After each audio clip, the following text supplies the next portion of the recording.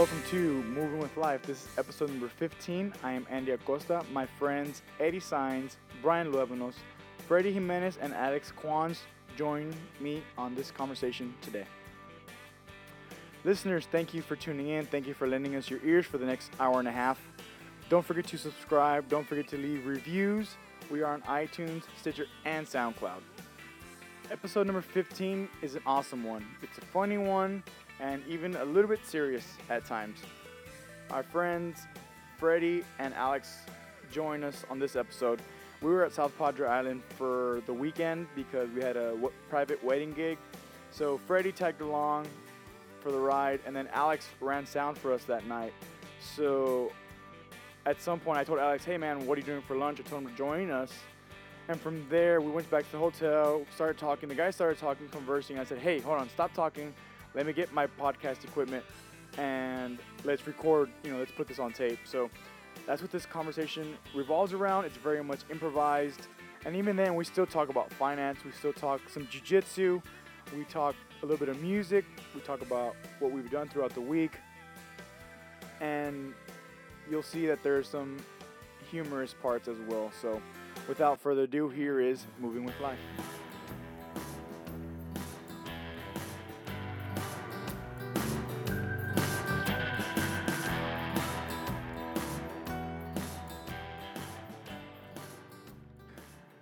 So we're talking about compound interest versus simple interest. What was your thing? Again. What was your thing, Brian? What were you talking? You guys had brought up right now, and I was like, stop.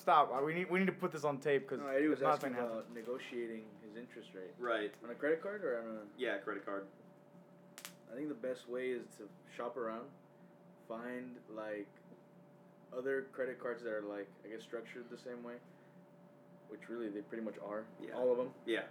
So then find a competitive rate and call your company and be like, yo, been a loyal customer, but I've been offered this other card at a lower rate. I'd like to keep the relationship here because of our history or whatever. And I was wondering, or I'd like to know if you guys can match. I did something similar, but I was just kind of like teasing for having fun's sake. Uh-huh. I was at Walmart the other day in town, and they have the Spectrum dudes up there now, or like DirecTV or whoever the hell it was. Right. Yeah. And the guy's like, hey sir, he's like what's your cable provider right now? And I was like, AT&T Uverse. And he's like, oh. I was like, well, DirecTV is also owned by AT&T, but I could probably get you a lower deal if I could talk to you about switching. And I was like, all right, well, what's your deal? He's like, well, I guarantee you, I'll be able to beat whatever you're paying now. He's like, what are you paying now? I was like, $11. And then he's like, no, but what are you really paying now? I was like, $11. And I was like, can you beat it at 10? $10 a month? And he's like, well, I can't do $10 a month. I was like, well, you said you'd beat it. Actually, a similar situation happened like that too. I walk into Walmart and the DirecTV guy comes up to me, and I was telling him that he goes, and he asked me the same question, and I told him, I was like, no, I have Spectrum. And he's like, how much are you paying? $80 a month. Oh, that's a really good price. And it's like, for internet and cable? I'm like, yes, for internet and cable. And they're like, oh, okay. I'm like, you're not going to say have a good day or anything else? You're just like going to throw me out on the wind?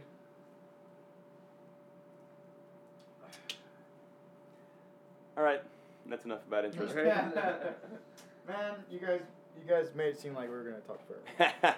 No, he literally just asked, how do you negotiate? But how can I negotiate my interest rate? I was actually going to ask, though, about what if you pay more than the minimum payment of your credit card? Well, that's good. Would that lower the interest rate? No, not the rate. Oh, okay. Unless you negotiate the rate itself. Oh, okay, so you automatically have to negotiate. Can you is there any recommended time to renegotiate? Is there any type of timeline that you can use or suggest or that you would suggest maybe Right. that would be not even I don't optimal, know, just because just if you do it today and they say no, okay, when's the next good time to do it? Man, I don't know Tomorrow? for sure, but I for sure would not do it before 6 months. Have some type of history and say, so where you can comfortably say I funnel X amount of money through this card each month, and just so that so you have enough history with them that that they want to keep your business, that you can say I'm a loyal customer. So I guess whatever you think would be appropriate, but definitely not less than 6 months. I'd say from 6 to a year would be. At least something to be Yeah. worth thinking about, as opposed to You'd have enough. You'd have going enough today, history. go back tomorrow. Yeah. Makes sense. Yeah, because I mean, I've had my credit card for years, but I mean, I've always been on the back end, like at least more than over the hump than actually behind it when it comes to actually paying my credit card off. I mean, I've been doing the minimum payments or more than that, but I mean, I never actually fully paid it off. Right. So that's why I was like, would the interest actually go down, or would I still have to negotiate? Not the rate. You have the rate for the rate itself. You'd have to negotiate. But like, would I have to like at least take a couple payments down the road where I'm like at least at a midpoint, where Yeah, I I'm don't know not about close that. to maxing it out, but I'm like at least before it. I don't know about that, but if you're close to maxing it out and you can't get out of it, then you definitely want to negotiate. Oh, okay, so true. Because otherwise, it's a vicious cycle. You're trying to pay just the interest or the interest building up on it, Yeah, and you're never. If you give the minimum payments, you're never gonna get out of it. yeah, true that. So No, it's just I'll leave it there sometimes, and I'm like, nah, I don't really, I don't even use it at all. It's just I feel with one, like I don't want to do it. Like I just want to pay it. you should pay. No, but I do every month, but I don't use it at all. Oh, okay, Freddie. I'm just kidding. So you guys have heard Freddie a little bit. We have a friend, sound guru, Alex Quans is here as well. Here I am. Yeah, he's here. He's helping us out with this gig at this venue for this private. Well, it's a Wedding. private gig, wedding. Yeah, I was trying to do it as general as possible, so I don't have to like feel like we need to disclose any details on it, for the sake of the hosts that have hired us. But if I want to get into real quick, just some background, Alex, if you could just introduce yourself Yeah, sure. and what you do. Barely, it's like I know. 2:30. Yeah. I thought they were done this like hours ago. Okay, Well, checkout's probably at, 3? 11. check out's at 11. Check in. Oh, at check 3. in is yeah, at check 3, in yeah, a little bit that's at what 3, I'm thinking which about. is interesting. So before we were rudely interrupted, Alex, yeah, if you could just give some background where you're from, maybe your hometown. Yeah, so I grew up in Brownsville, Texas here. Lived there for like the majority of my life. I lived in Denton, Texas for a little bit. Went to college there for a little bit. Was like a little baby there for a little bit. Cool. Right now I work at this music venue, songwriters club place called The Prelude in Harlingen, Texas. And I do a little bit of everything music related, kind of. I run live sound, instrument repair, perform there, cook in the kitchen, every That's job awesome. I can do pretty much. That's awesome. Yeah, hell yeah. What got you into music, or what got you into music? What got you to then now? I mean, working for a venue. I mean, essentially working for a venue, doing everything you can to just be a part of the venue. Yeah. Well, my dad is he's a guitar instructor at a university. He has his doctorate in guitar performance, so that was kind of my intro into that world a little Fair bit. enough. I would always go see him when I was a little kid and his students and all that stuff. But as far as working at the Prelude, I really started gigging and just playing with my band more, and we got our start there at the Prelude. We played our first show there. Cool. And the owner there, Angel Rodriguez, he was always really cool with us and really open with his knowledge as far as music and stuff like that goes. And the first time I really started working there was just asking him for advice, basically. How do you run sound? I know a little bit. I know enough to use my guitar amp and a little personal PA or something. But how do I run sound for a whole band? Or how do you go from a really intimate acoustic show to running a giant A full full-on band? rock and roll. Yeah, Even if it's a exactly. country band, but a full-on rock and roll setting. Yeah, and then how do you take that to where you're really adding to their artistry as a sound professional? Like that. The volume swell, making the lady cry at that perfect moment in the song, or that little extra bit of reverb on the quiet section sort of thing. So Awesome. That's awesome. Man, I did have a follow-up question. I forgot. I think that was gold though. We just need towels. Please. Freddie, let's go to you real quick. if you could give a little introduction on yourself. I've known you for many years. I know Brian's known you, Eddie's known you. We all went to the same high school together, so give a little intro to yourself, where you're from, a little bit of background. I'm from McAllen, or McAllen area, Edinburgh. Went there through high school. Decided to go up to Kingsville for some reason, and then went to school there. Graduated, and my first job was in Corpus for an engineering firm.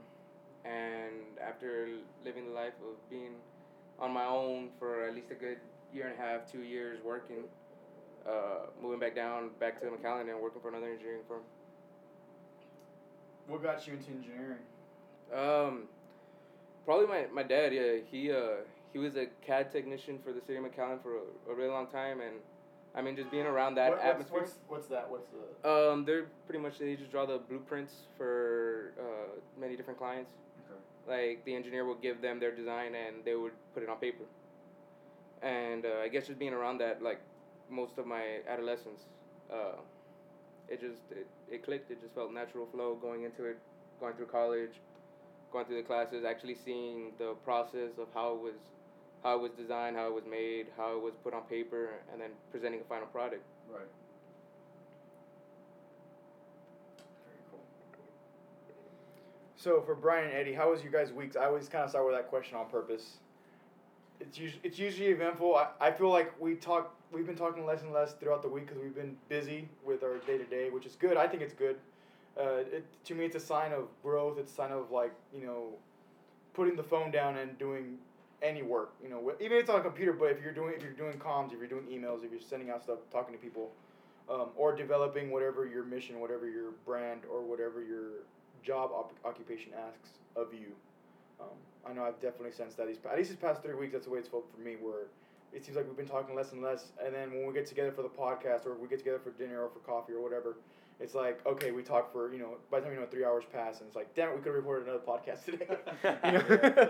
Yeah, it's been pretty busy for me the past, several weeks, really. Just, everything with releasing the album has been, something new every day. And then the biggest stress factor has been the artwork, which the graphic designer has been, super cool with, and I'm super thankful for that. It's the people who are copying the CD that have been really difficult.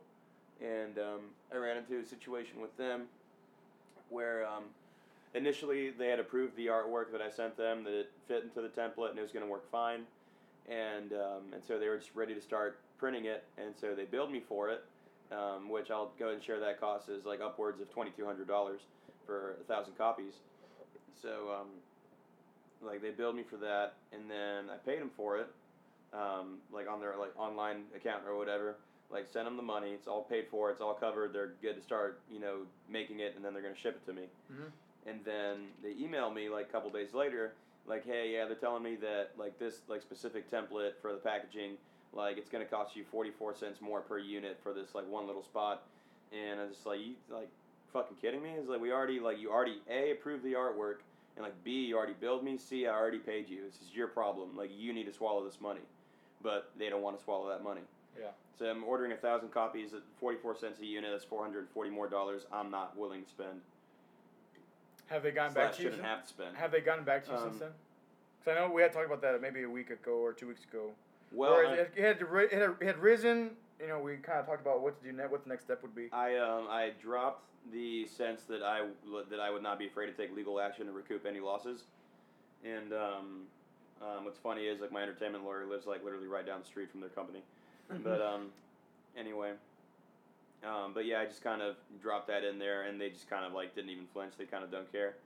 So and with where I'm at right now, I just need the damn thing done. I can't just get in a legal battle that's going to cost me more dollars, more thousands of dollars right now. But at some point, I definitely want to take it to court if possible, and just have my lawyer represent me over there, because I feel that's money I could be recouping. Because it's not money I should have to be spending.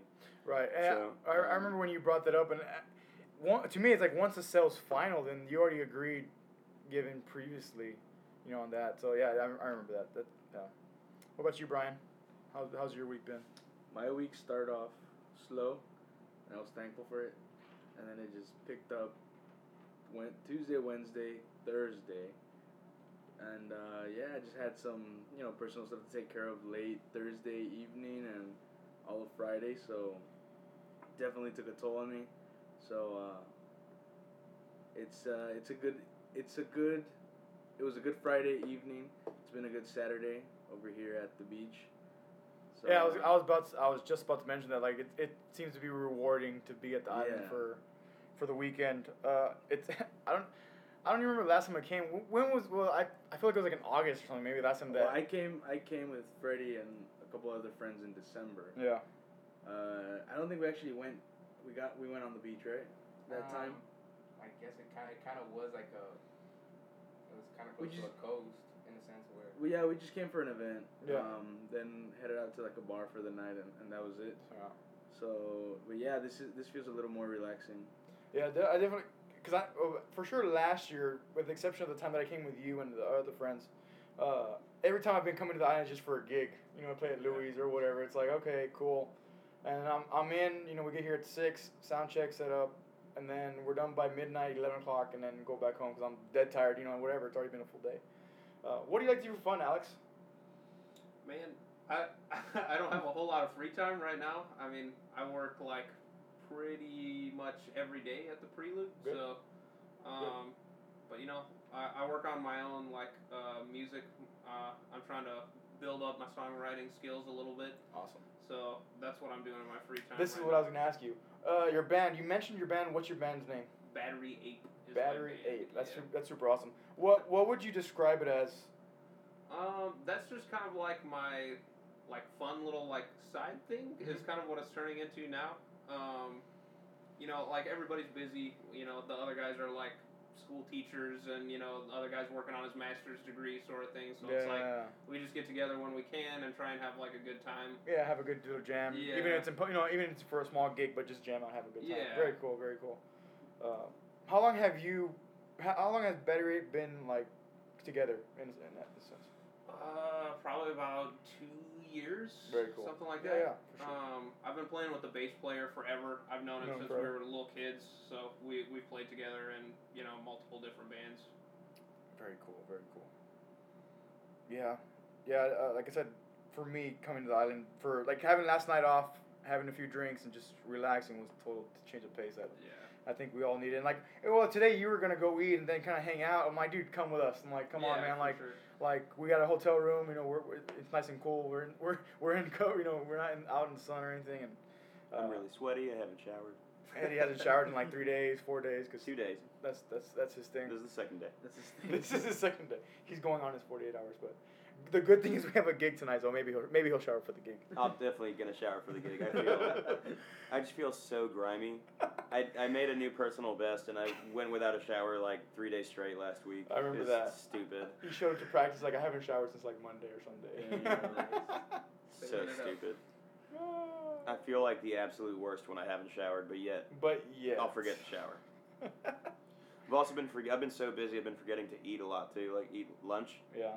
I started eating lunch at 2 o'clock in the afternoon, 3 o'clock in the afternoon, because I'll just forget. Yeah. And then my stomach will growl, and I'll be like, "Oh yeah, I'm sorry, forgot about you." Yeah. So that's about where I'm at. I eat breakfast at 1 o'clock in the afternoon or something. Since Damn. I work nights. Oh man. I did have a follow-up question, but I forgot again. I'll remember in a minute. Timing. Yeah, that's why it took me a while. I'm like, let me get back to Alex because it's gonna come back. I gotta keep talking. I gotta get everything out. Yeah. Freaking monkey mind. What about you, Freddie? What do you like to do for fun? I guess other than work out, go out, hang out with friends, watch some fights, probably UFC fights. But other than that, just try and relax on my days off. What does relax mean? Usually just watching TV, mostly Netflix. Just watch there, binge watch a good episode or two. How do you can't binge watch a good episode or two, Freddie? Okay, binge watch a season. Or you binge watch a show, but it doesn't matter how many. It's more than 2. That's true. I'm just picking on you. The worst one was when I binge watched Bones. It was I like that show. about I think it was maybe 15 episodes per season, 44 minutes each episode. I binge watched like probably like 10 in one day. 10 episodes? Yeah. I mean, maybe I'm over exaggerating. Maybe it might have been 8, but still. Let's say it was 10. Let's say it was 10. Let's do the time there. So 10 at 45, that's minutes. 445 minutes divided by 60. I mean, that's your whole day. That's your... You're talking about at least a good 8 hours. 7.42 hours. 7.42 hours. A good 8 hour work day. A good work day. Putting in the work. All in a day's work. All in a Grinding it day's out. work. Well, fair enough, because you work in an engineering firm, so you work Monday through Friday. Yeah. I started doing the whole waking up at 5 a.m. to Good. have at least time for the gym, but yeah, work day usually starts at 8, ends maybe 5:36. And even then, sometimes you stay late. Yeah, there was actually it was kind of funny. The first day I was adamant, like I'm gonna wake up at 5 a.m. to go to the gym. That first day, I didn't get out of work till about 11:30. So we're talking about. You had a 12 plus 6, 18-hour day. Yeah, what was that? It was good. it was Holy Week, yeah, because you had that Good Friday off, but that Monday. You had to get everything done. I didn't. Early. We had to get everything done by Thursday, and I didn't get out of work till about 11:30. So, yeah, it was pretty tough. But, I love these dude. Let's get into mics real quick. So What's these up? microphones that I use, Mhm. $30 each on Amazon, What are they? The MXL? and newer NW 800s, Okay. like $32 PC, super cheap. And Wow. I strictly got it for the podcast. I'm like, okay, when I first started the podcast, of course, being new, I've used GarageBand, but never for this stuff. Right. And it's like, okay, I need to keep it simple because the thing is, for now, I'm paying for everything. Right. Eventually, I do want to get sponsors. Eventually, I want to get that on board ads and stuff, right? Because that helps just keep structure to the podcast, right? Right. So, in the beginning, I was like, okay, I got to think low budget, and I went on Amazon, and it's like, okay, you know, because I'm looking at like the AT, what's the $100 mics from AT from Audio Technicas, which are the pretty standard condensers. Yeah, I forget It's the like model AT number, 2020. yeah. I think it's AT 2020. Yeah, that sounds right. I think it's, so those are like $100 a piece, and that's not bad. Those are like Yeah. good bang for your buck, like microphones that you can use. And a lot of people use those specific ones for recording. I know Tim Ferriss does. Jocko Podcast also does use those. So Nice. I just thought, okay, they use a $100 mic. Okay, let's cut that into a third, and let's see Yeah, what we can yeah. do. So for $64, I got both of these. Nice. And dude, surprising. I mean, knock on this table here. Not I don't know if it's wood or not, but anyways, like so far they've worked. You know, and they pick up really well. Like their stuff, they're to me they're quality enough to where like okay, I consider using them for other things. Yeah. But like for situations like this where I didn't want to bust out, cause I usually to also be cost efficient. I have another mixer like this one, but it's an older one, so I don't have the USB out. Gotcha. So I bought this one for the USB out, so I can connect it straight to my computer, and then I can mix it the way I want. Right. Now usually I have that. I can have 4 microphones. I'm like, well, there's gonna be 5. I was still counting for 5 people because Eddie brought his friend last night. So I was like, well, if she's here, then I'm gonna have her on too. Like I'm down to just have a conversation. Right. And but in this case, it's okay. It's us. It's 5. I don't have 5 outlets. 5 Yeah. inputs. So it's like, well, we'll just do 2 condensers. And so far, I mean, I like what I hear in my ears, but it just surprises me how well they work. To where it's like, okay, it seems to be worth trying out something even if it's cheap and then test. Yeah. I am good about returning stuff. Like Oh, if, yeah. if it breaks, like okay, hey, it doesn't work. I'll get a better one next Yeah. time. And using these mics has helped me realize. Cause this is the 15th episode I believe of our podcast. So we're almost 3 months in. Yeah, we're almost 3 months in.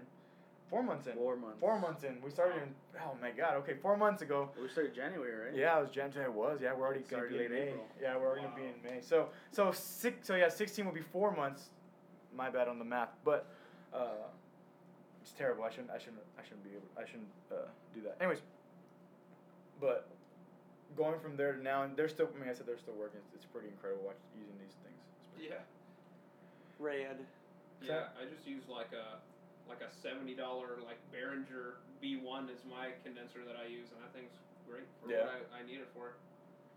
It seems like Behringer is like the brand to go to. Like if you want to cost cut for a little bit, Yeah. if you're looking to expand eventually, you want to get good stuff. But even the X32, if you get an X32, like you're set, man. Yeah. They were like a second mover, Brian. Like to put it into business terms, where Yamaha made their, I don't even know what model it is, but Yamaha made theirs. Where let's say it's, how much is the Behringer X32? Like let's say $3,000, like after taxes Yeah. maybe. Let's say it's $3,000. Well, Yamaha's like $8,000, right? So let's just do that ratio comparison.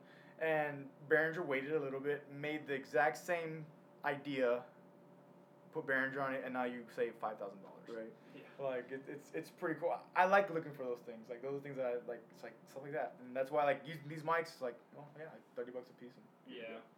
it's crazy. That's what we use, like Behringer monitors all the time too. Like you don't need like the super high fidelity. You know, it just needs to be loud and it needs to be able to like work a bunch of times. And when it breaks, I can trade it in and easily get a new one. Yeah.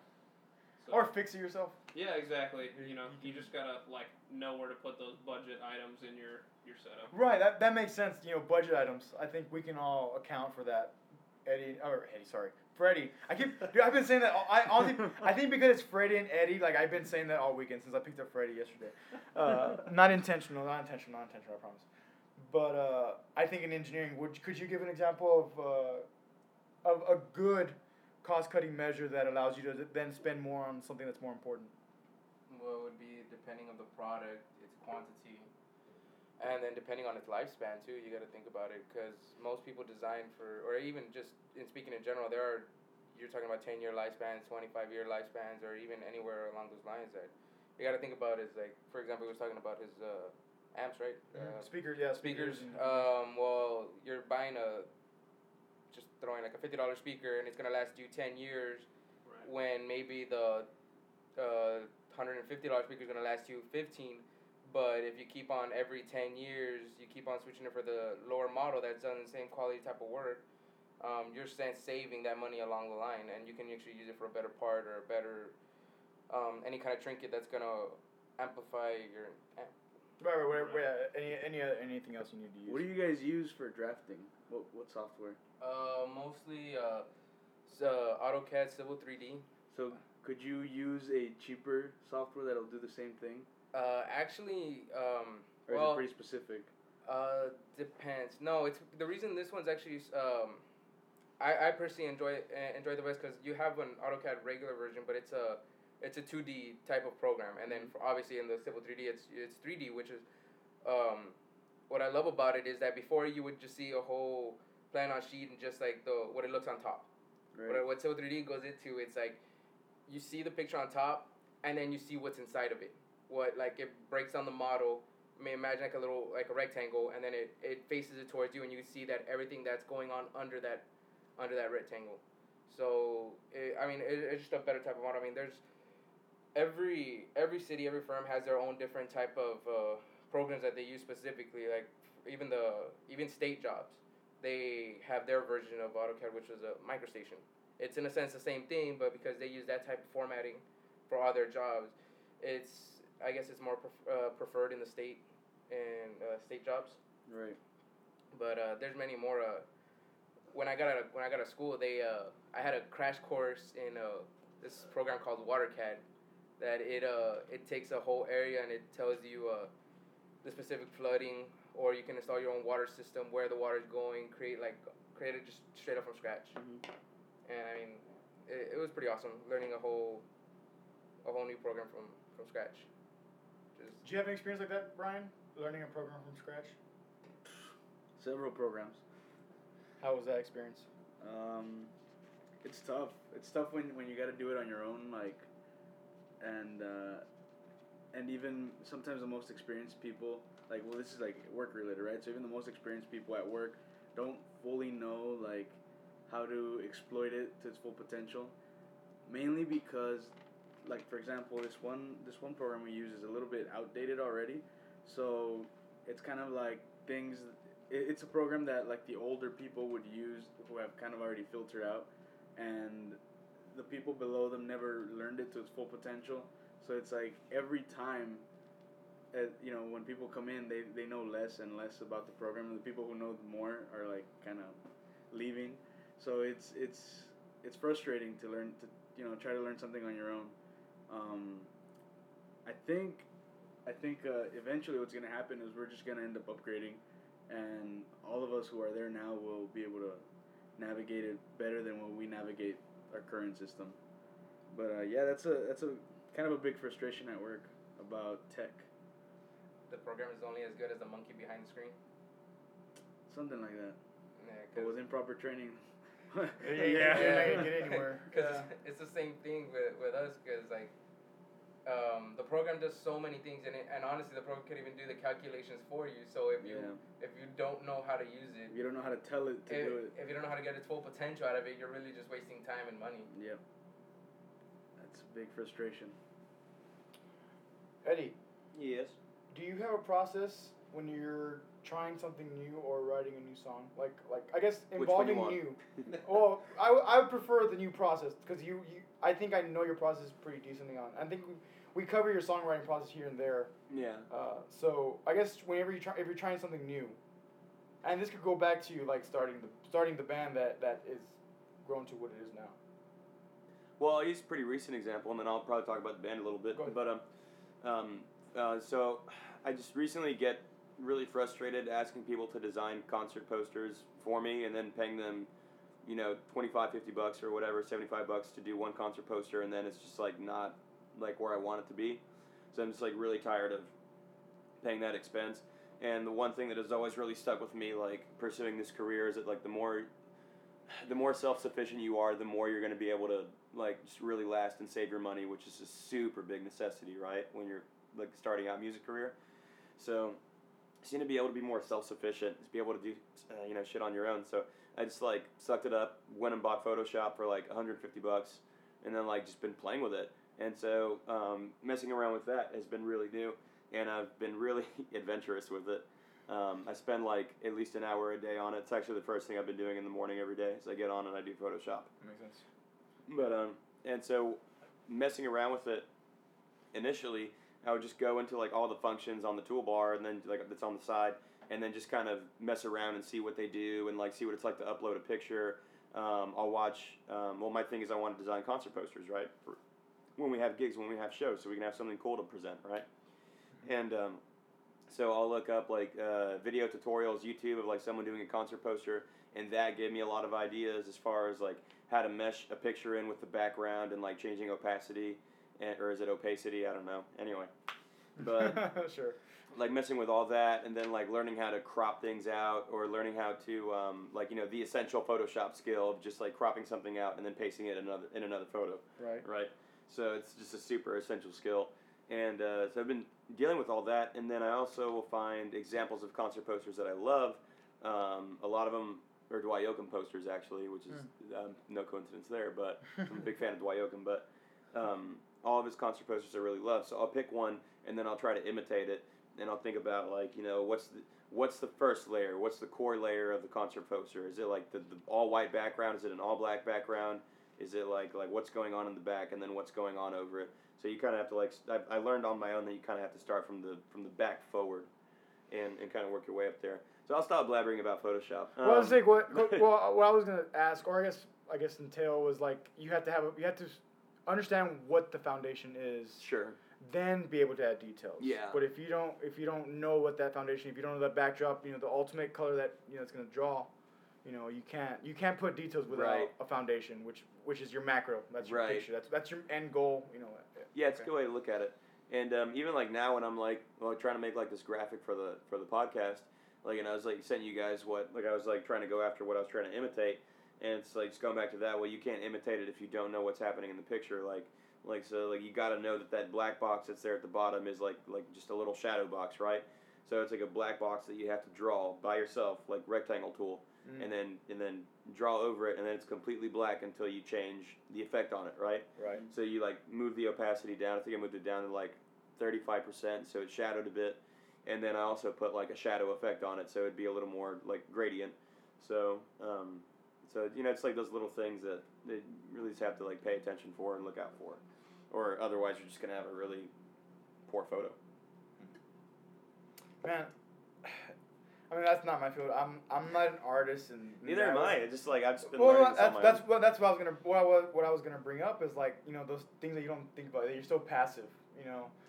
One thing that I did read, I can't find it in my journal. I have it here somewhere. But anyways, was getting. I was in the Chris Saka Until Titans. Mm-hmm. You start learning details about things. You start getting to the intricacies of whatever you're trying to learn, and because of that, you then forego or are very passive on like the foundation, or you're very passive on like the easy stuff you should catch before you get into the details. And sometimes it's not even so much that you're focused on the details, but sometimes it's just like you're kind of an autopilot.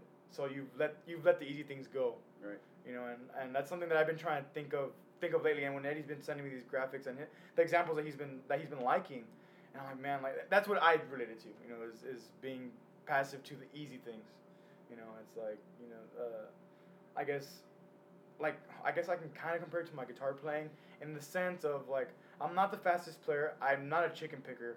I love Telecasters, but I also love, you know, PRS, you know, humbucker guitars, but the foundation of guitar playing is there. It's just my details are different, you know, and that to me it ties in. To me it all ties in, and I can tie in jiu-jitsu. I can tie in reading. I can tie in my process of learning something new now, just setting up your foundation and going from there.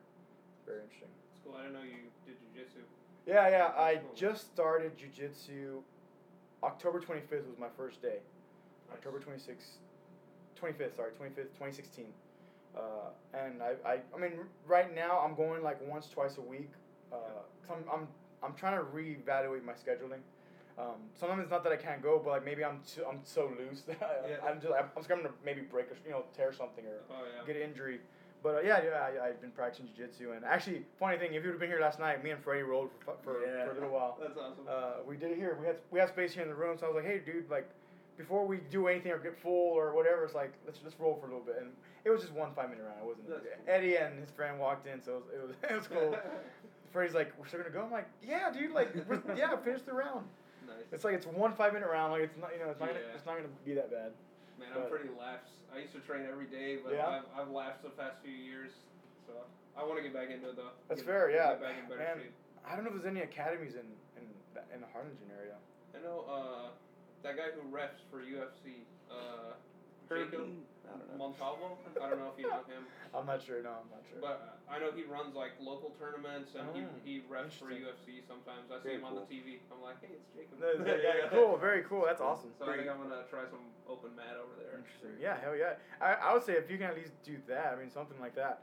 I know for me, like, Freddie likes to roll, so I roll with him whenever we can. I mean, not we do it every day or anything. Right. But I have a cousin, he's 15, and he's curious enough, but he won't commit, so it's fine. I'm not going to force him to do it, but he likes to roll with me. Oh, yeah. So like, I use that to, of course, train with him, but, yeah, it's cool. Just open mat, just get some rolls and get the sweat on. And, I mean, you get the sweat on quick. I mean, we did 5 minutes, and it's like, okay. Yeah. I'm like, oh my god, I need Shroom Tech. I'm out of like the supplement I take for oxygen, but Yeah, I think it's gonna be mostly the like endurance for me. that Getting cardio, that man. back, yeah. It's man. I tell these guys, I mean, it's to me, jiu-jitsu is now entailed into everything. Cause even one example that I'll give, like you as a musician, is like, okay, I learned this lick that Merle Haggard played, or Merle Haggard's son played, or whatever. It's okay. Can I use the same 5 notes going up the fret, down the fret, different position? Will it give me a different sound? Will I get different pluck? Right. And to me, I do associate that with jiu-jitsu. Because Yeah. jiu-jitsu, you start in the guard, or you start being trapped in the guard. Right. And then from there, you get out, or you sweep, or you get swept, either way. But if you get swept, okay, do you have a Kimura? Is there a move that you can do even though you're on defense, where it's only a split second of defense, you get back on offense and you submit, Sorry. No, go. No, I was just gonna say like that's how I now tie in jiu-jitsu. That's why like even if I go twice a week, it's like, okay, how am I gonna apply this method or this move to what I'm doing in real life? Yeah, I just thought the strategy was really interesting. We used to do this drill. The school I used to train at was part of the Hoist Gracie network. Oh, and shoot, when he would come for seminars, we would do this weird drill. He would call it like chess. So you start off in a certain position and you only get one move at a time. It's like chess. You take turns back and forth. Yeah. So okay, I'm gonna work for I'm gonna grab your wrist and that's my move right there. And then now it's the next guy's turn. So it really gets you thinking multiple moves ahead. Yeah, and it also gives you time versus when you're in a free roll for 7 minutes. You have that. And this is one thing that one of my friends from jiu-jitsu told me, and it makes so much sense. Like when you're rolling, whatever you have in muscle memory is what you're gonna react. Yep. If you learn a move and you haven't developed it yet, you're not gonna get to it in a roll because because you have to think so far ahead, you have to, or what's gonna happen is that it's almost a memory during the roll, and to me that makes so much sense, and that's cool because it gives you that allotted space to let your brain process wrist. Okay, now he's got my ankle. Okay, footlock. Maybe is he going for a footlock or is he just gonna sweep me? You know, what is he gonna do next? So yeah, it's cool. Super interesting, man. You have to think about like what you're setting up offensively and also what he is like. So you're thinking both offense and defense. Yeah. You know? Like yesterday, I was going for a triangle on Freddy, and he rolled a certain way, armbar. Like it didn't take but a second to just flip my leg and armbar, and that was it. Yeah, and right over the head, right. But after he tapped and I let go, and I was like, oh my god, like it was one of those things where it's like, you know, and it happened that quick. The next one, and we continued the round, and I was gonna go.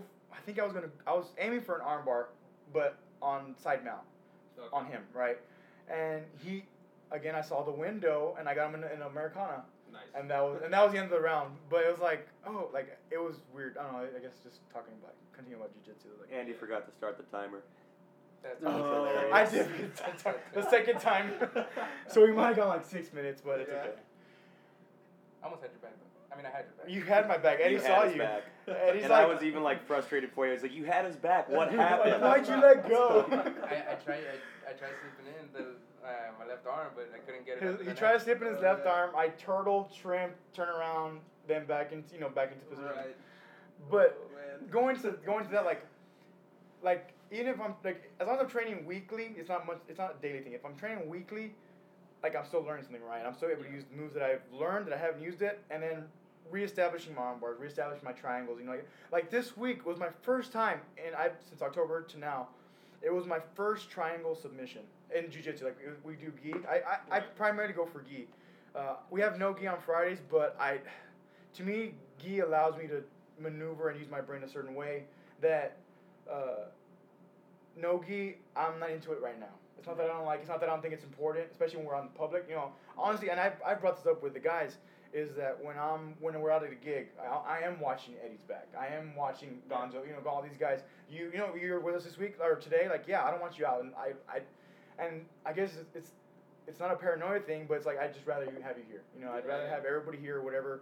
Like Denver went with JJ, cool, they're with him. Right. Gonzo's with his girlfriend, cool, they're good to go. But that goes beyond.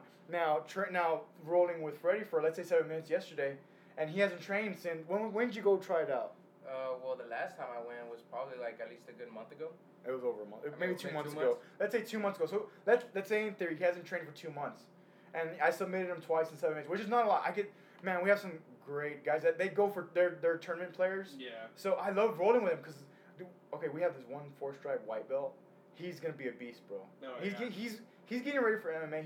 He's gonna have a great. To me, he's gonna have a great career. Yeah. Because he trains 6 days a week. Yeah. He trains 6 days a week, and he's ready. So I train with him, and when I train with him, it kind of, my table turned when I train with Freddy, because it's the same ratio, it's the same idea, you know, where it's like, okay, I submitted him twice, cool, whatever, and it's not a big deal. We submit, shake, go again, you know. Yeah. And same thing with that I call the jiu-jitsu colleague, I guess. Or that, you know, I think in 7 minutes, I rode with him Tuesday. In 7 minutes, he had to have gotten me like 5 to 8 times, easily. Like, I get something, I try to stay out of his guard, because what I've learned also, and maybe this is just giving away like jiu-jitsu stuff, is like, okay, let's say I'm weak at getting away from grips. Well, don't let him grab you in the first place. You know, like stuff like little details like that I'm picking up on now. So with him, I'm still trying to figure out his strategy, but he's so versatile because he trains every day. Yeah. And he has a younger brother. I think he's like 14, 15, and he's also going to be a beast because he trains with his brother every day. And his brother takes him every day. They go. But the cool thing is, like, versus my cousin, where he's kind of not into it, like, wholly, his brother's also into it, so he enjoys going. You know, Nice. they're all about it. So I'm very interested and I'm very excited to see where their jiu-jitsu, if they pursue jiu-jitsu full on, or if they go into MMA. You know, I'm very excited to see where they go, because it's so cool. It's so cool. The process of human chess, you know, bringing that element in and then using it, and then thinking about it, you know, out in public, when you're out doing things. One thing I brought up, I don't know, maybe you haven't heard the podcast yet, but one thing I brought up is how some people will maybe learn something like in school or they get a college degree or whatever, so they feel like they need to get that job. And whereas like, well, can you find a couple tools that you learned in school that you can use for the job you have today? Maybe you're working towards that job. Maybe you're working to build some experience, whatever. But using them as tools as opposed to like an entitlement, like, oh, I have this degree, so I should get a criminal, like, you know, whatever degree you get, you know. Right. It's very interesting. Go ahead. There's actually a coworker of ours. I want to say she graduated probably around 2004 from college. Okay. But she got a psychology degree, and she's working in the construction field with engineers and contractors because Love that. ever since like probably she graduated, like that was the first type of job that she got. It had to do with construction because the years of just experience. Right. Yeah, she has a degree. It has nothing to do with construction or engineering, anything like that. But she still, because of her experience in that field, she is still qualified to. And imagine, I'd imagine the macro for this podcast is like a psychology degree. You can do a lot with psychology. If you and there's like psychology of marketing for business, you know, any kind of business, psychology of like, of course, the human being, society, you know, then you have sociology, right? But like in her case, where maybe she, you know, she likes construction, so it's like, how can I apply psychology? Well, like, you develop relationships. You know, you learn about the person. You develop that relationship, get to talk to them, get to know them. That's very cool. I like hearing stuff like that because to me that I don't even know how to say this. It's just, I like when people use their knowledge as tools and not as like, oh, I need to do a particular thing and I can't do anything else. You know, it's like, no, you have everything at your hands. You have the internet, and especially now with the internet. You know, you have everything at your hands. Like, just Google it. Yeah. Yep. So cool. Yeah. Another thing. Well, I'm just gonna tell Alex, but like I read frequently. All time. I mean, it started with like military books, and then I got in like this year. It seems to be heading into. I'm reestablishing my like military leadership books that I've read. Like just reestablishing those things that I learned, and using them more consciously, and then reading like finance books. Like right now, it's like I'm thinking about, like I'm 25. I'll be 26 later this year, and all I'm thinking about is like, okay, what do I need to do to get my parents retired in a timely fashion, and then from there, like after I kind of mentioned this in the podcast previously, other podcasts previously, but you know, once I figured out theirs, I was like, I can just live off that same amount. Like, you know, I can live off that same account. Right. Once I start the account, which I'm going to actually do very soon, it seems like it's just going to fall in, you know, using it. It's like, man, it's cool. So that's why, like, when we're talking about using tools, it's like, to me, it's so important. It's so important. Yeah. Like, you know, whatever you've learned, one thing that I mentioned last week was, because I have my cousin, and I get him, he stays with me every other weekend. Mm-hmm. So the way I put it was like, I'm not focused on the 12 days that I don't have them. I'm focused on the 2 days I do have them. Right. So for those 48 to 36 or 48 to 72 hours, 2-3 days that I have them, you know, maximizing that, using every tool I can to just fill his brain with knowledge. You know, as much knowledge and whatever I've learned, you know, whether good or bad, you know, anything. It can be mistakes I've done. Like sometimes, and what I like about my cousin is that he'll call me out. Yeah. And it's like, okay, you're right. You know, he's 15, but he's like, hey man, you're full of shit or whatever. You're like, okay, cool. You're right. You know, good, cool.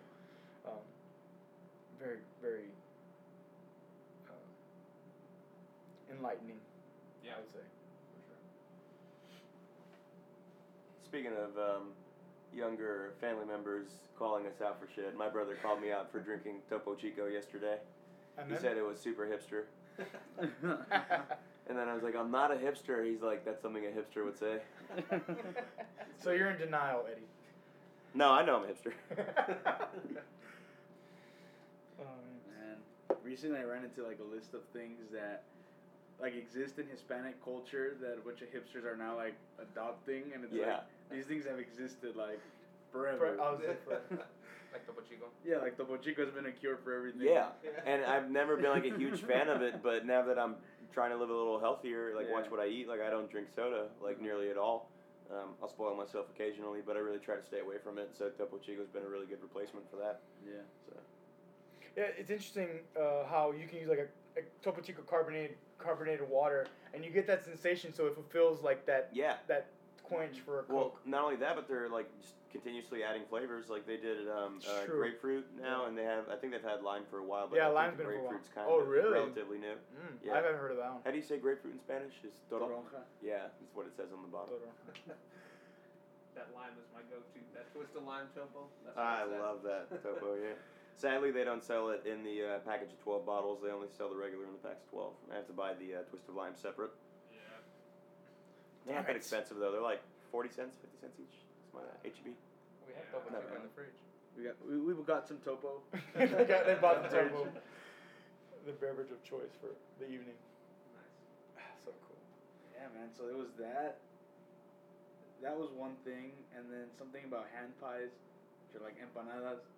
Yeah, exactly. And I forgot what else. There was, So they're it was a list. Americanizing empanadas. It was a list of things, and I was like, "What do you mean? Like these things are staples in Hispanic Man, culture." but imagine, because they're even, let's say staples here in the Valley versus like, now they're going to go mainstream. So what's that going to do? I don't know, man. I really Like don't what? know. Like now, like I forgot what we were talking about. That I posted on Instagram a picture of like pizza, and Yeah. it got like the most like it was one of like yeah Your out of, high- like all higher my posts, reaction Yeah, it's posts. one of the top liked posts, and you brought up it's about pizza and tacos right now. Everybody's about it. I hear, and this is another thing I do. I work at a gym. I'm an exercise trainer, and freaking every day's Taco Tuesday.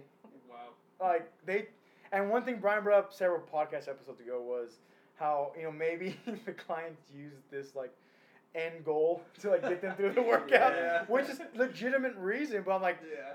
oh my god, I can't stand that. Like, I don't have the healthiest diet anymore. Like I haven't fallen off, but I'm way more like.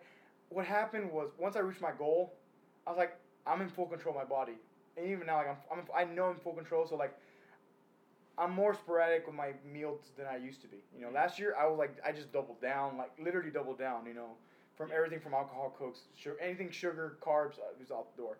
Anyways, but going back to like the root, which is these clients that Taco Tuesday and pizza and like some of the clients like no shame they check in on Facebook, and then can't wait for my pizza after or Taco Tuesday or whatever. It's like But there was something that Mars Bar said okay. where he tries to work out daily, whether he gets a workout in, whether it's at the gym or whether he just goes for like his 2-3 mile jog or whatever. And he said on one of his vlogs that like he worked out and then he ordered pizza with like one of his buddies, I forget his name, that comes over and they'll play video games. Mhm. And that he had comments where they were like, Alex, but why do you do this? Like, why do you work out and then you go and eat pizza? He's like, no, I work out so I can have the pizza.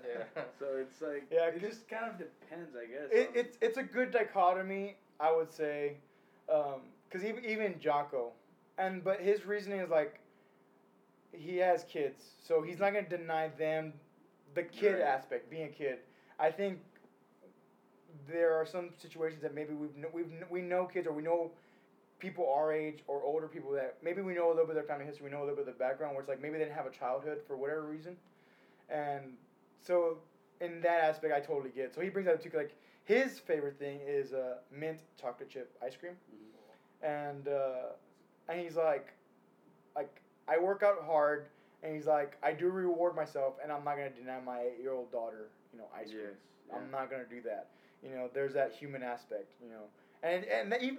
And to me, even that decision it goes beyond even the emotion. It's just being a human being and a decision maker, a conscious decision maker on, hey, I have a daughter, she's a child.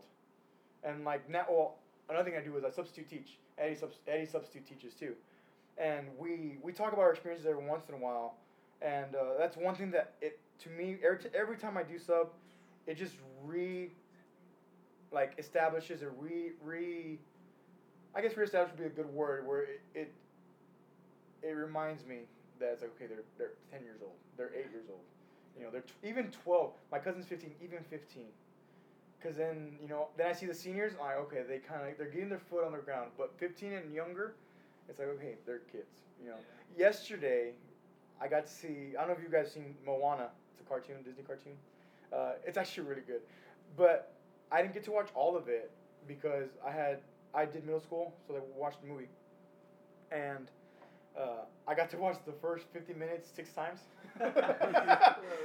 You're really familiar with it. so I was able to get really grasp, and I have a full page of notes of And what I did with it though was tie it in to either things I've read, or is there a parallel with real things that we experience?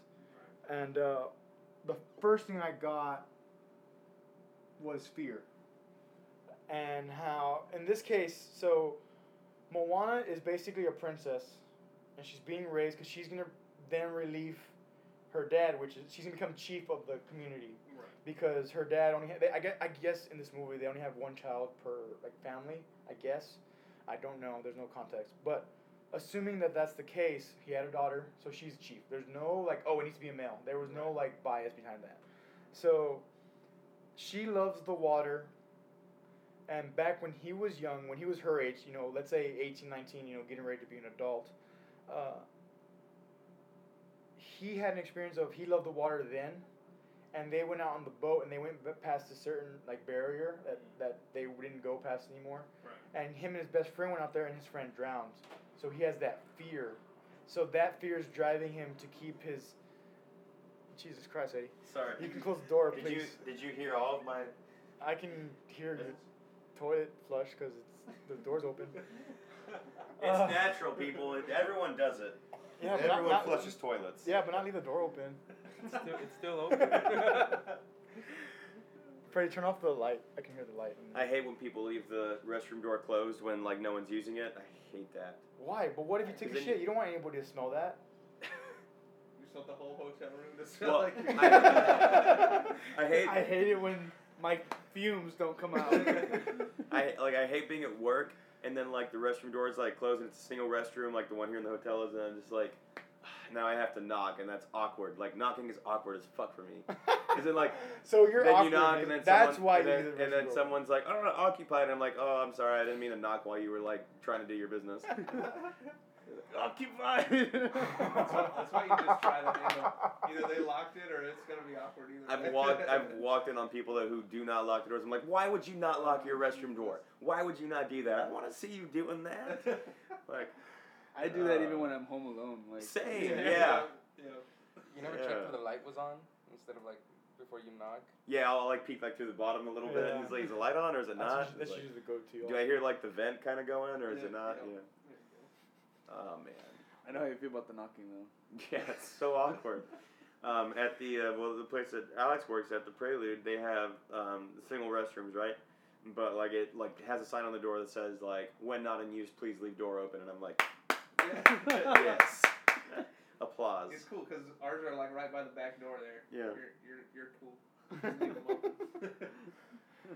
So let me get back to fear real quick. The fear of knocking? Yeah. When someone's in the restroom? This is gonna segue great. Yeah. So the dad lost his friend because he drowned. So his fear is that his daughter's gonna go through the same thing, and so she's being drawn, and like, and of course the animation, it's a kids movie, so the water like talks to her, and like her grandma, which is the dad's mom, is kind of like the crazy lady of the town.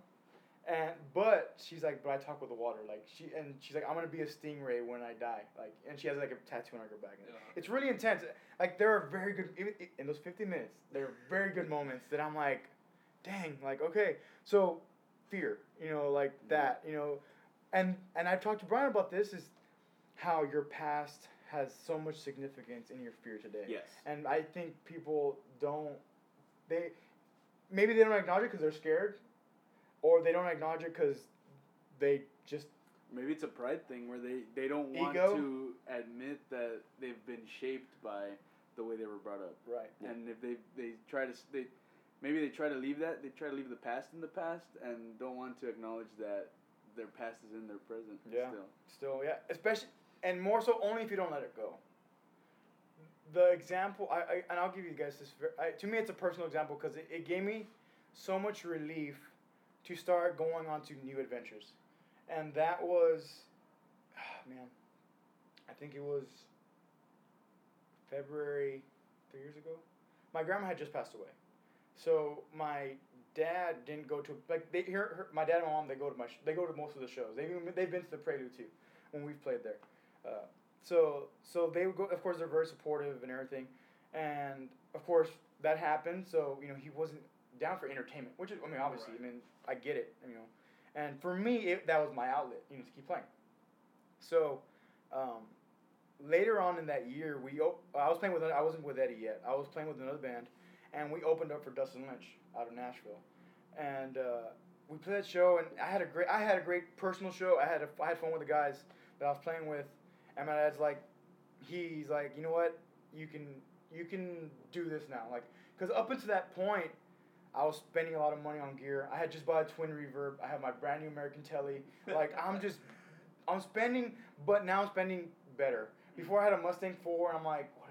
Like now, like it's not a piece of crap for anybody who owns one. But when I feel like when you're touring in public and stuff, that's just, you know, it's not the quality that you need for a full stage, especially when you're playing on a 100-foot stage. You know, you're playing 100 feet across, and then these guys from Nashville come in with, like, you know, 68 Marshalls or whatever, like old Marshalls and badass amps, and there's a little that ego check too, where it's like, man, I want that cool stuff, you know. You know?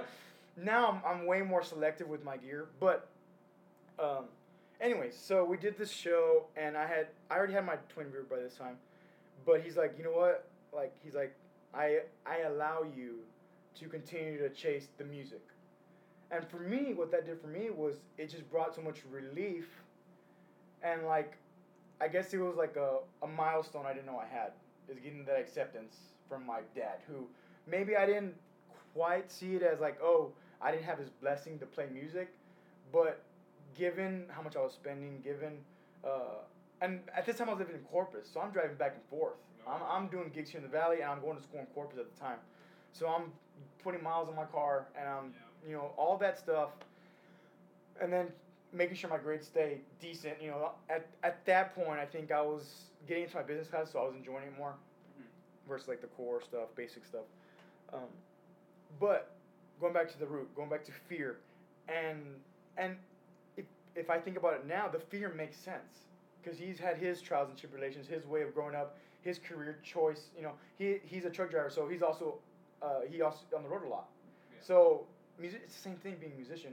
And by that time, I'm driving 300-400 miles a week. You know, like, I mean, I'm living on the road. You know, essentially, and but anyways, going back to the fear and this movie, and like that's what I tied it into. That's what I was tied into. Do you guys have any experience with fear? And it doesn't have to be so deep. I'm just curious about the acknowledgement of fear. Man, well, the thing for me recently. Well, I mean, like, after, like, everything happened with a certain female individual, like, I guess, like, how long has it been since that situation? I don't want to, like, say names, but, like, the one where I had, like, my groundbreaking, like, earth-shattering experience. Oh, it's been, like, several months. Like, yeah, like, January, February? Yeah. Let's say 3-4 months. Let's say 3 months. Okay. That's a safe guess. I think it's probably been a little more, but, yeah, it's about around that time. Then, like, after that, I've been holding on to, like feelings a lot closer, a lot harder, a lot deeper. So it's like it's not very easy for me to like reach out anymore. And then at least like when it comes to like getting romantic, I guess, you know, like it takes a lot for me to get to that point now, I feel like.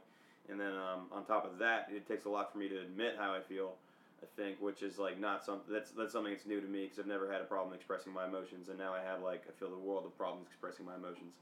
And then I'm trying to think of like what else, because what else I was gonna say with that.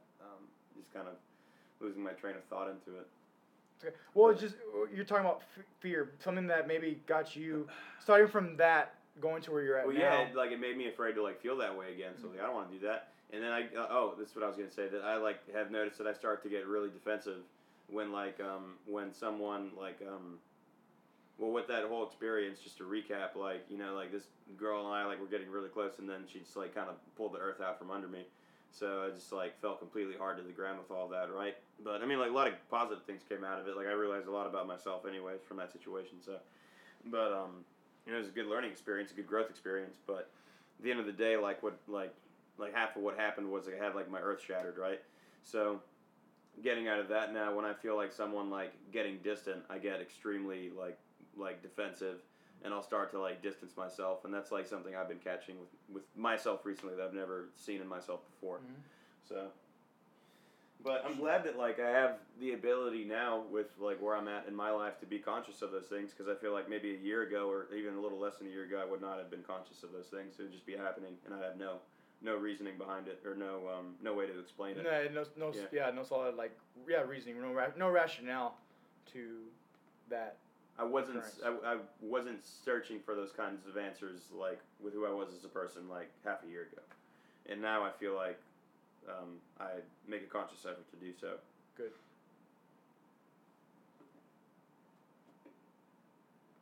Don't be scared, guys. Don't let the fear stop you. Don't let the fear stop you. I don't have like a specific example where like fear has like, I guess in a sense, held me back, but lately I have been kind of like letting go of fear, because it limits you. Right. You stop doing certain things, or you stop wanting to experience things. Right. Because it's part of emotion. Yeah. So I've been trying to let go of the fear of the unknown, and just kind of like mitigate that by knowing. Mm-hmm. So you do so that you know, and then the fear's gone. Yeah, I actually had a really interesting experience doing the songwriting class that we have at the prison. Yeah. Because like I'm a pretty like guarded person, you know. I'm not like super open with people or like very like emotionally expressive most of the time, and that's just kind of how I've always been. But like examining this stuff like through the lens of songwriting is like kind of challenging that a little bit, and like, you know, like you want to write something that's emotionally resonant with people and that like they can identify with, but I'm always like how close do you want to like let people view you, you know? And like, keep going. I got you. Yes. Like that's always just kind of a struggle for me, and like I was talking when we were at lunch right now with Eddie, like doing those timed songwriting challenges, and you know, you have nothing, and you like have to just go up and play something in front of these people. Like I got really frustrated in this last one, and it was, you know, like that fear of like, dude, I have nothing. Like, what is this? And you got to play it for your whole class, kind of thing. It's just interesting, like how the like fear is involved in that process. Yep. I don't disagree. In addition to what you were talking about, was I had that same issue, I would say, with the podcast. Oh yeah. Because there was one conversation where it was me, Eddie, and Gonzo, drummer, and we had it was great. I mean, sometimes we have some great conversations out after rehearsal. We kind of just decompress and we talk about everything, whatever happened in the week so far or whatever. And we got to this. I couldn't tell you what topic it was. It was personal. Probably had to do with family or something. And I was like, man, and I was only in the talks of starting the podcast. It was a matter of when. Right. I had solidified, okay, it's gonna happen. Now when? That was the timing for that. And I had that same debate with myself. It's like, how deep do you want to get? Yeah. And what I'm experiencing now is all in. Now I have a vlog. And the vlog I just started this week. That's brand new. The blog I've had for a little while, and it was more sporadic, but now I try to post every day, if not every other day. Right now I've been kind of busy, so I haven't posted for like 2 days, and we're like Saturday, Sunday, Monday, Tuesday, Wednesday. I posted every day.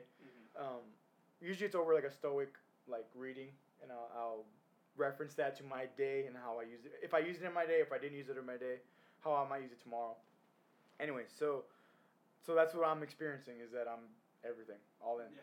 All in, and still learning, still trying to help Eddie in any way he needs me to help him with the band, whether it's communicating with the guys, making sure they understand him, I understand him, anything like that. Brian, he has his little ventures that he's going on. Besides, he works at a bank, but he also does stuff outside the bank. Freddie, we're still developing that, because I feel like Freddie, I just don't see him as much. Mm-hmm. We hang out whenever we can. Like the weekend, we're cool. You know, he has his Monday through Friday gig, you know, at work, so that's that. Where like Eddie and Brian, you know, I see sporadically throughout the week. Eddie, because we have rehearsals and whatnot. And but yeah, I remember distinctly talking to them too about what you're talking about. And now it seems like I'm just going all in, just showing everybody exactly what I do throughout my day, and it includes reading, working at the gym, gigging with Eddie, editing the podcast, writing my blog, then getting the vlog continued, you know, whatever.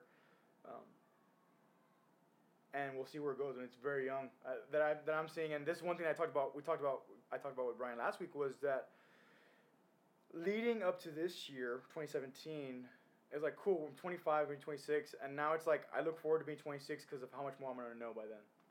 Yeah. As opposed to the retrospect of or not the retrospect, but the opposite. Like, oh, I'm gonna be 26. Like, oh my God, I feel like I haven't done anything. It's like, no, like, what can I do? What can I do from now, April, until November 2017 when I turn 26? It's like how much can I do? You know, and that seems like where my year is being navigated towards. And that, like I said, that includes just everything. When you get to be part of today. Podcast is just one element of like stuff that I like doing. That's another thing that I'll side note is like if it's not a hell yeah, don't do it. And that's one thing that we've told Eddie. Me and Brian have talked about it because it's off of Tim Ferriss' podcast and it's in his book too, off Derek Sivers, which is Derek Sivers is the founder of CD Baby. He then made a $22 million deal to sell it, and now he's like doing whatever he wants. You know, he's doing any entrepreneurial things he wants, basically. Yeah. It's not that he's doing anything he wants, but Can I sidebar on that really quick? Go ahead. On if it's not hell yeah, don't do it. Yeah. How do we feel about like things that aren't hell yeah, but like lead to hell yeahs, like kind of like a sidetrack to a hell yeah, like because like I was like venting to you about my work situation the other day with like teaching lessons and Yes. like how like sometimes it's frustrating for certain reasons. Right. Overall, like I love the job because of my students, because I like being there for them and helping them achieve breakthroughs, and it's been happening a lot lately, so it's been good. Right. But there's of course other aspects about it that I'm not very Fond of. happy with, and so I'll like start to vent, and then you'll bring up, well, if it's not a hell yeah, then don't do it, and I'm just Yeah. like, well. It's like, well, I need the job. It's like, well, I need the job because I want to do what I want to be able to do. It's like, is that a hell yes? It's like, yeah. So it's like, then, Everything else is out. yeah. So Yeah, and I don't know if you want to try to tell it in, Brian, or give maybe your piece because that's what happened. And I tell you, like I guess like if you can focus on the macro, the micro doesn't matter, and that goes to the macro patience, micro speed. Yeah. Just moving, not worried about. I mean, getting through the lesson and then going on to the next lesson. But like that's all I can say. That's all I have to say to not even elaborate, just reiterate of that. You know, if the macro is that important, then that's all that matters. That's all that matters. And yeah, that's all I got. That's all I got for that. I don't know if anybody can elaborate on maybe if they've had an experience on a hell yeah or not a hell yeah. Well, I have a possible experience in that. I tried mentioning a little bit to you about it yesterday Okay. when we were coming into the hotel, but ever since my nephew told me about this shoe that he bought that he paid probably like about $320 to $360 for the shoe. But I remember that weekend I was in Austin, and for some reason I woke up like around 8:30, and I was just looking at that website where they bought the shoe, and at the retail price it was about $160. So I had that moment, and I legitimately I had it already in stock. I had my size because I wanted it for myself, but at the end I gave up on it. But I had the shoe. I was about to purchase it. It had Apple Pay, so I could have had it right then and there, straight up at 9:00 when they went out. Right. And I was so mad when he told me how much he paid for it, just because the fact that I was like, I had it for $160 and I could have sold it for $320, $360 the couple weeks later or a week later. Right. And I'm starting to think like, right now it seems like a yeah, I want to do it, or like not a hell yeah moment, but I want to start kind of get into that, I guess maybe in investment or in a purchase. Right. I get what you're saying now. So the biggest thing for someone like that is that you need to just jump in. Cold turkey. The thing is that, and this is something that I tell Brian and Eddie a lot, because sometimes it's good to think about stuff, but when you ponder too long, too much time has passed, and nothing has been done. You know? So what I always tell Brian and Eddie, it's like, okay, then just jump in. You have to go. Like the vlog, I started it Sunday, and it's like just very briefly put together, and then like a couple days later I got a text from a friend like, dude, I've been wanting to do that. I'm like, dude, I just do it. Yeah. I'm like, and for me, what it is for me is that I'm not worried about messing up. It's zero factor, because it's gonna happen. The mistakes are inevitable. You cannot calculate for 100% of your mistakes, and it's not gonna happen. It's literally, I think it's physically, mentally impossible to calculate every single mistake. So because of that, because I don't have 100% on that uncertainty, I just maximize. Okay, I have a phone. It has the Movie Maker. I learned how to use it. Go, just go. And my episode for Thursday, I forgot to put because I usually have like a appearing title, and then I give music credit, right, for whatever music I'm using for the vlog episode. And I still have the credits on the actual caption, but I like doing it so people can see it, because Right. there's some artists that I found like on YouTube, and like they let me use your music, and actually Brian's the one who helped me with that, and it's pretty cool. Like I'm hoping like people will then go into like their stuff and then buy their stuff, like Yeah. some of it's really good, and like I've been really into dubstep lately. Like that's been my shit. Like lately, it's like just been like jamming dubstep every day, so that's been my thing. But going back to Freddie's point, is that if you want to get into investing, and this is and I'm glad you bring it up because this investing I've been talking about it heavily for the past maybe month or so that I've been reading a certain book, and you want to navigate and find what could go wrong now, but if you have like a good 5-6 issues that you can maybe fix now, once you fix those, then jump in. Because if you try to find one more, then you're gonna find one more, then you're gonna find one more, and then still nothing. You're not gonna have accumulated any money. So what I can tell you is that I'm gonna start my investing project. Hopefully the first Monday of May, I'm gonna open up my account with a certain company, and then which I've talked about on the podcast. But anyways, I'm gonna open up my account and just start investing because I have the money. I'm not worried about the mistakes. I'm worried about getting in the game and doing the game. So if you want to do that, you need to get in the game now. Well, that's what I was bringing up to the fact that also I guess the detail that I was also thinking about was like, what shoe size do I get? Because obviously there's gonna be kids that all vary from different age and adults as well. And granted, my shoe size is probably like the most average that it is. So I don't think I would have a problem with it. But it's just like I guess I was thinking, like that, something like that. You can create a focus group because you can. I think there has to be a way to find like average sizes. Like Brian's focus group is very distinguishable, right? So you have to find that group. So if your question is shoe size, I'm pretty sure you can. I wonder if you can if you hashtagged like size 12, if people would put their size. I don't know, but for you, I'd probably just get like the most common like 3 sizes. yeah, because You don't need a lot. well, that's Right. what I was thinking, because I was thinking, like, maybe I was going to start slow, because I was thinking maybe, okay, I was maybe go start off with Amazon. So I would have to sell it there. So I'm thinking, like, already, I got my venue of how I'm going to extract my product to the Mhm. consumer. Right. But my thing was, is like, okay, I'm going to start off with my shoe size. Give it a 10.5, and then, obviously, if no one buys it, then I have a shoe for myself. But Fair. I'm going to start off with 1. And then if I notice that within, like, the week, I see somebody hits it or like somebody wants to do it, and maybe I was like, maybe I should jump into eBay as well, because there it'll be a bidding war. Yeah, and eBay, I've jumped on the eBay game. Anything you have laying around, just fucking post it, and then I've made a little bit of money. Brian's made some money too, just there, stuff that we have at home that we don't use or whatever. Because So there'll be that's somebody that would jump in. Eddie, and it's give gonna me a get hot in half here, price. Eddie. I saw you raise it. It's gonna get hot in here. I'll meet you in the middle. Lower it 2. One more. There, thank you. One more from 101. I'm It's gonna freaking get hot. freezing. It's hot in here. I'm like sweating. Sorry, Freddie. What I think you should also do is that you need to buckle down and get with Brian on this, because Brian can give you, because he's been doing a lot of research that has already been done that you can build off of, and then he can maybe further evaluate his business, and you guys can collaborate. 2 different businesses, same idea. Because I think he has idea. I think he has the better background than I do. I'm not into that. All I can tell you is jump in. Okay, you need details. Brian would be the guy to go to. I have considered before the whole shoe thing though, because you can make some good money off of a huge release. I know, and it's because like that time that we were in Austin, like I saw it for $160. It was these Jordan. I know it's one of the most popular shoes. They were the Jordan 1s, but they were in these royal blue color. And I guess what hit me was, I was there and I was on my phone. I had it in the queue. I was ready to check out. And what made it so easier is that with the app, I just go straight to Apple Pay, give my thumbprint, and it's paid. And they take the money straight to my account and it gets shipped to my house. But the personal aspect hit me where I was like, man, I don't know if I would have something to match with it, because I wanted it for myself originally.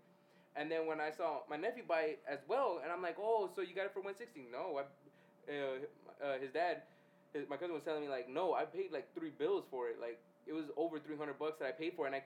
And instantly my reaction went from like, oh, you have a great shoe, to straight up anger, because I had it.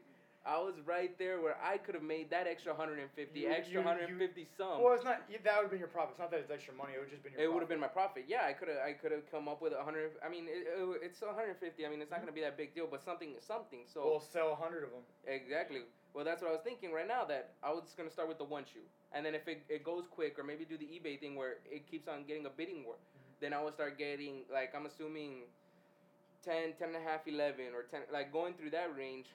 Spend like at least $400, but if I come out with 800, close to $1,000 on 3 shoes, which is very possible. Yeah. I mean, why not? At that point, you just jump in. That's all I have for you. That's I a hell yeah. suggest after. No, that's up to you. Yeah.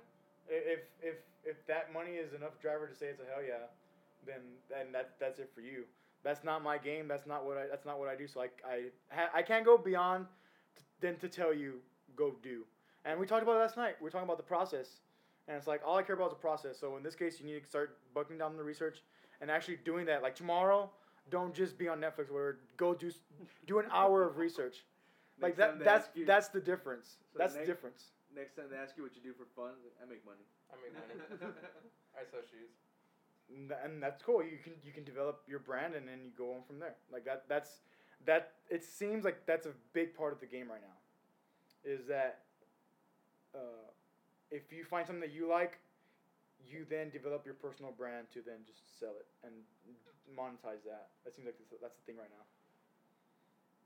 Is monetizing yourself as as an individual human being, and which is cool because I like, and the reason why I do like that is that the human being aspect.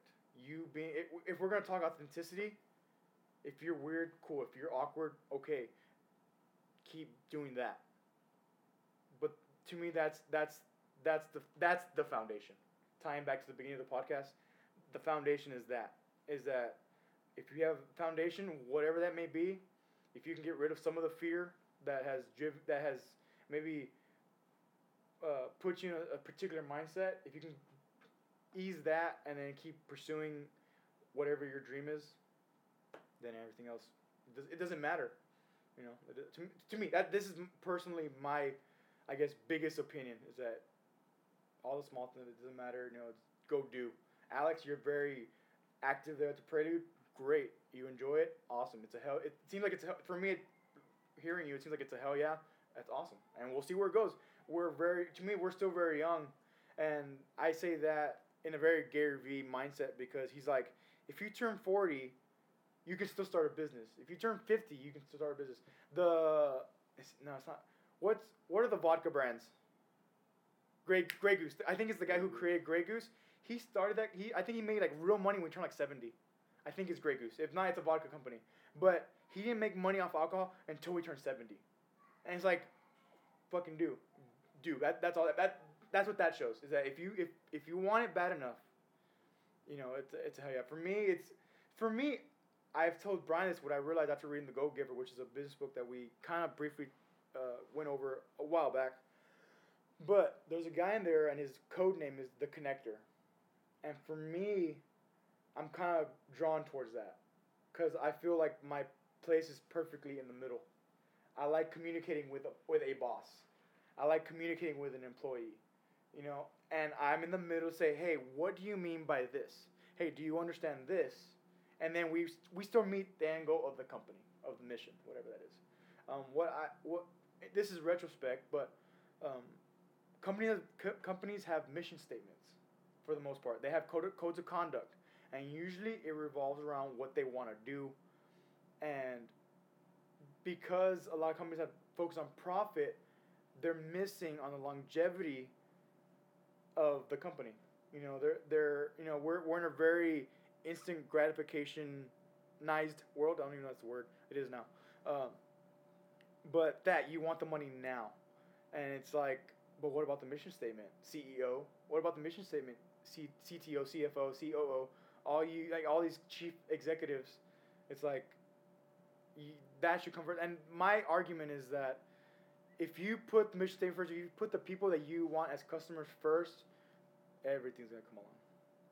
That's my synopsis on that.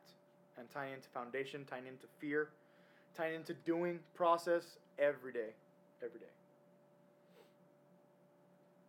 Sidebar. I just discovered the Holy Bible here in the hotel room, Yes. which is common. Okay. I just kind of like got to wondering for a second. I was like, why do they like put Bibles in hotel rooms? I know that's like been a thing, but like, why do they do it? So I was like, just looking in here, like on the cover it says placed by the Gideons, and I was like, placed? I was like, how do you mean placed? So I think like this company called the Gideons International from Nashville, Tennessee, places Bibles in hotel rooms. Like that's what they do. I don't know. Sorry, I just got curious. No, that's fine. No, that'd be an interesting thing to research. I don't know. I've seen them. I've seen the name Gideon before. That's an interesting concept. 'Cause I only know that there's basically a Holy Bible in every hotel room you go to. I haven't seen one yet that doesn't have a Holy Bible. So, and I've been to at least a multitude of hotel rooms. So, Yep. that'd be that. But sorry. I'm curious. I'm looking it up. 'Cause I Yeah, have a laptop in my Freddie hand. beat you. The project was proposed by one of the association's trustees who believed that the Gideons should make it their goal to put a Bible in every hotel room in the United States because it would be a gracious act wholly in keeping the divine mission of the Gideon Association. So, what I just said, and it just tied in right now, the mission statement. What is the mission statement? What is the end goal? Is that more important than your extra $5 that you might make today? And that goes back. And I don't want to reiterate, but it goes back to the hell yeah. It goes back to why are you doing this?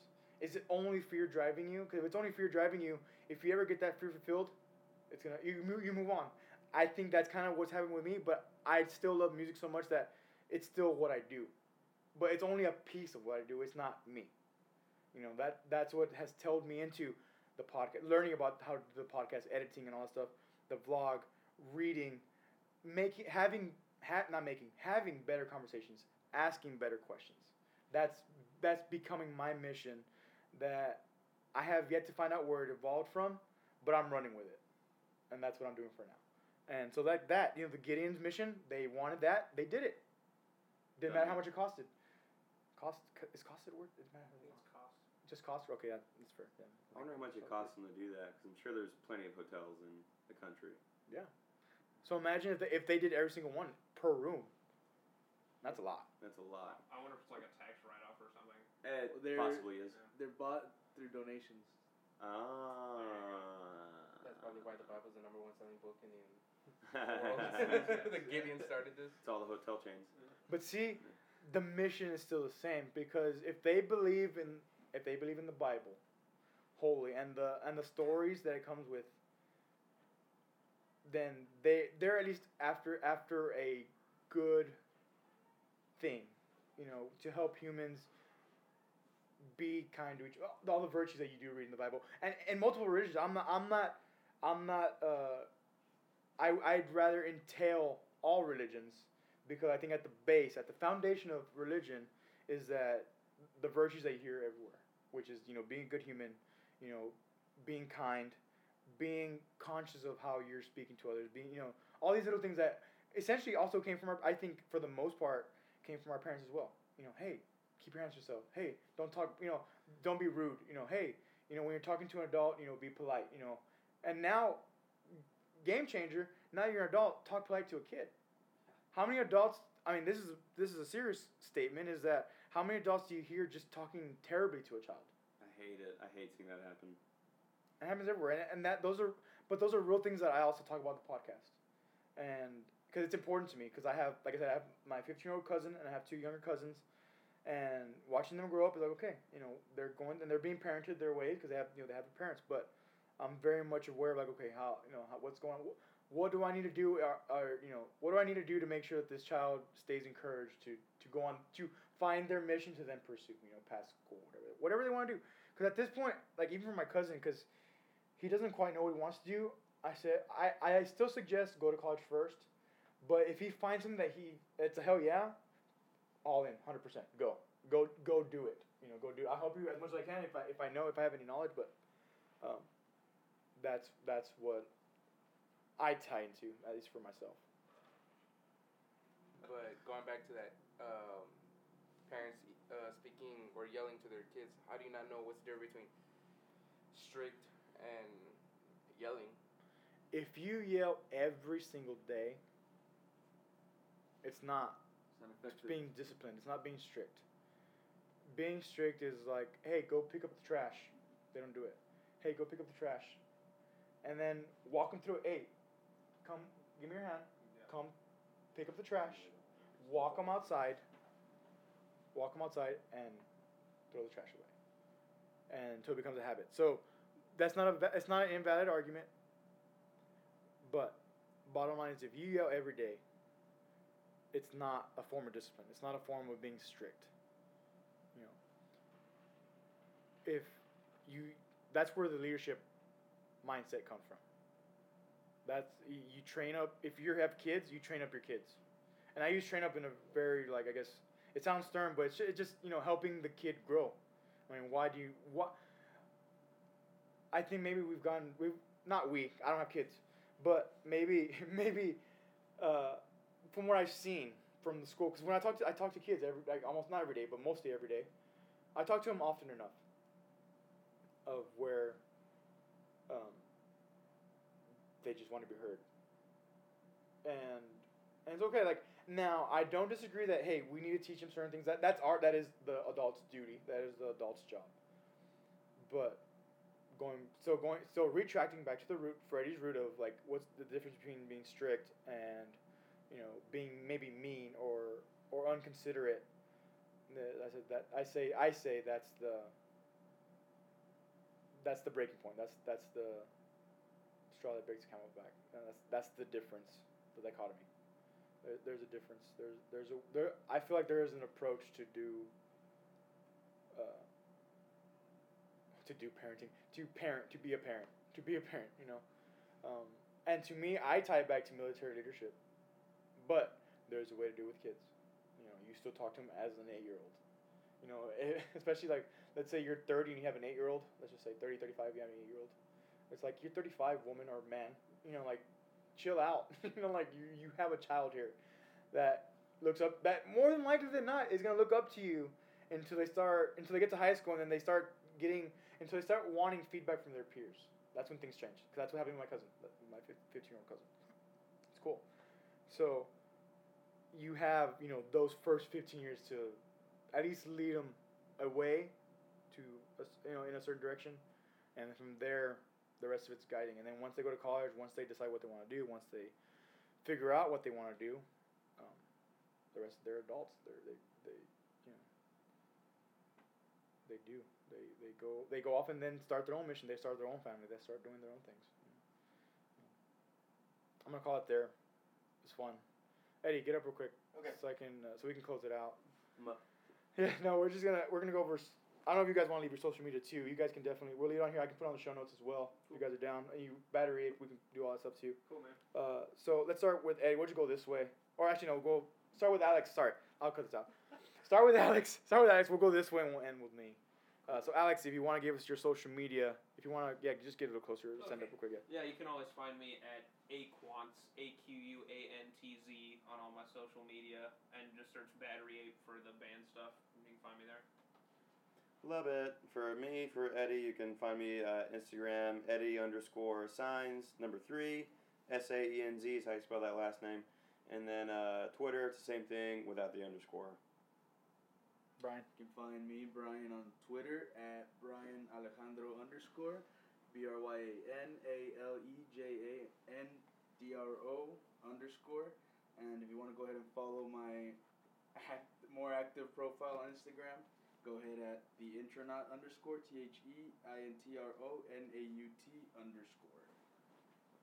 You can follow me on Facebook, Twitter, Instagram. Facebook, Freddie Jimenez, and Twitter and Instagram is Fresters812, FREDSTER812. Very cool. Before I close this out, I'd like to thank you gentlemen for being here and hanging out. South Padre Island. It's been a good afternoon. I think we still have time for like an hour nap, which is pretty cool. Spring break. Spring break. Take a nap for a little bit. Get ready for the gig. But my social media, my Twitter and Instagram are at Andy Walker _lead. And then my Facebook, you can find it facebook.com. Then I think it's / Andy Walker Lead. What am I missing? Instagram, Twitter, Facebook. Is that it? You got everything. And then follow my vlog if you want to know what I'm up to. I try to show the unique things of my day. I think as you see, some of the stuff is really scheduled. It's almost redundant, but it still keeps me moving nonetheless. So you can just search Andy's vlogs. But I've done searches from other computers. Like it comes up, you'll see me. I have like the tags and stuff. The podcast, Moving with Life. Instagram, Stitcher, Moving with Life podcasts on iTunes, Stitcher, and SoundCloud. You can search that and get back to us with any questions. Podcast.millennial@gmail.com. So it's podcast.millennial. IAL. Fuck. Screw this shit. I'm gonna get off now. I'm talking too much. All right, I'm getting out of here. What I do want to leave you with is that if something doesn't make sense to you, find the variable that allows it to make sense to you.